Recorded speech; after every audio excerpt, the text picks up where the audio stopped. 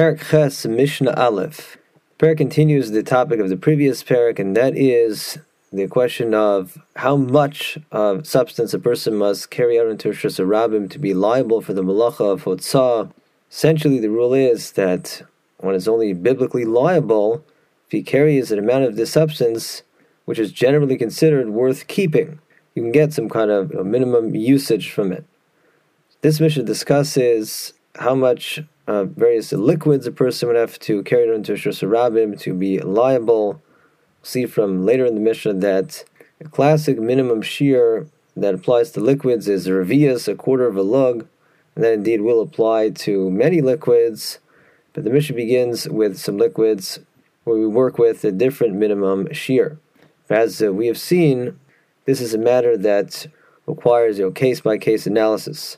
The Mishnah begins with a motzi yayin, one who carries out into Rosh Hashanah yayin. It means wine, but in this context, the Mishnah is referring to the very strong type of undiluted wine, which was essentially undrinkable till it was diluted to be cut with water, specifically at 3 parts of water to 1 part of the strong undiluted wine. The Mishnah rules that one will be liable for carrying such undiluted wine into Rosh Hashanah and Shabbos if he carried kidei mizigas hakos. Enough of that to be able to produce a cupful of diluted or drinkable wine. And by a cupful, the Mishnah means a koshel mitzvah, the amount you need to fill up the cup for the mitzvah of reciting Kiddush on wine, or the Birchas Hamazon over wine, namely a revius. So how much undiluted wine is needed to produce a revius of diluted wine? Well, we said it's 1 part to 3 parts, so it means quarter of a revius, or 1/16 of a lug of undiluted wine.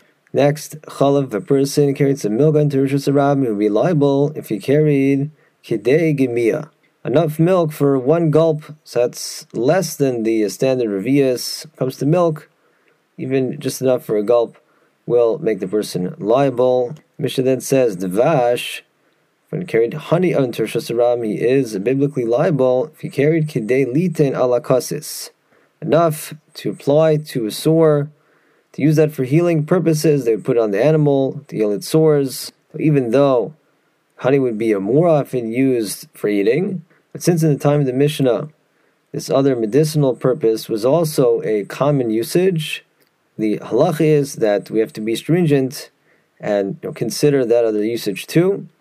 Therefore, even if he carried less than a revius of honey, but enough to apply to a sore, the person would be liable. And if one carried shemet, some oil on Shabbos, he would be liable if he carried kidei lasuch aver cotton, enough of that to apply to a small limb that is the little pinky toe of a day-old child.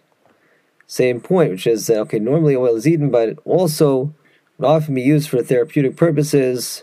So if there's enough of that to get 1 usage out of that, that will be halachically significant, and he will be liable for carrying that on Shabbos. And what if he carried some water into Rosh Hashanah on Shabbos?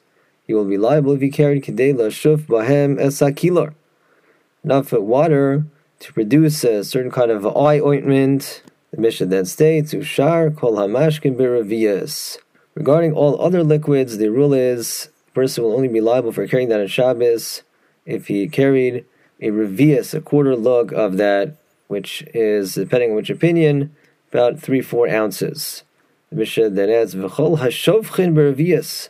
And regarding wastewater, the minimum for liability will also be a revius amount. They would use the wastewater to produce clay, and so apparently only a revius of that would be enough to work with to get real usage out of, so that will be the minimum for wastewater too.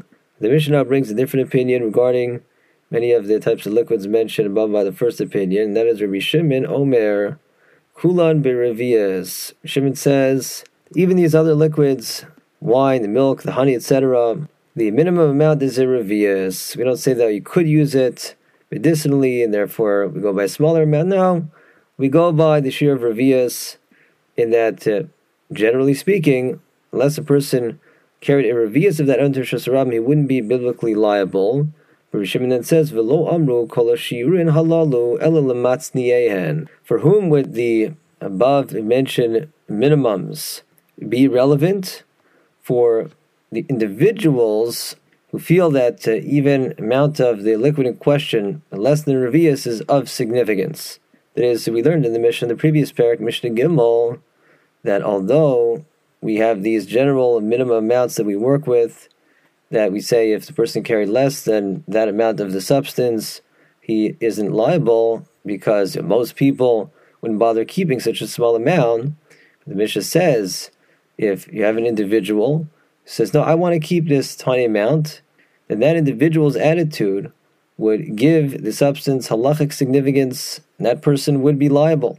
And the language of the Mishnah of the previous parak implies that, in theory, even if a person considered the smallest amount of the substance in question to be of halachic significance, he indeed would be liable. Rishimon says, not quite.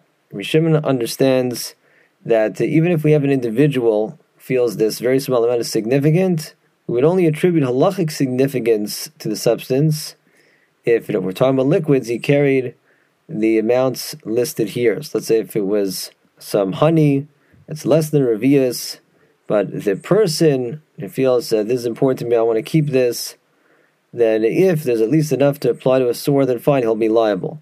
But if it's just a dot, even less, not even enough to treat a sore, then even though this person is saying, I want to keep this, that would be of no halachic significance, and the person would not be liable in Rabbi Shimon's opinion.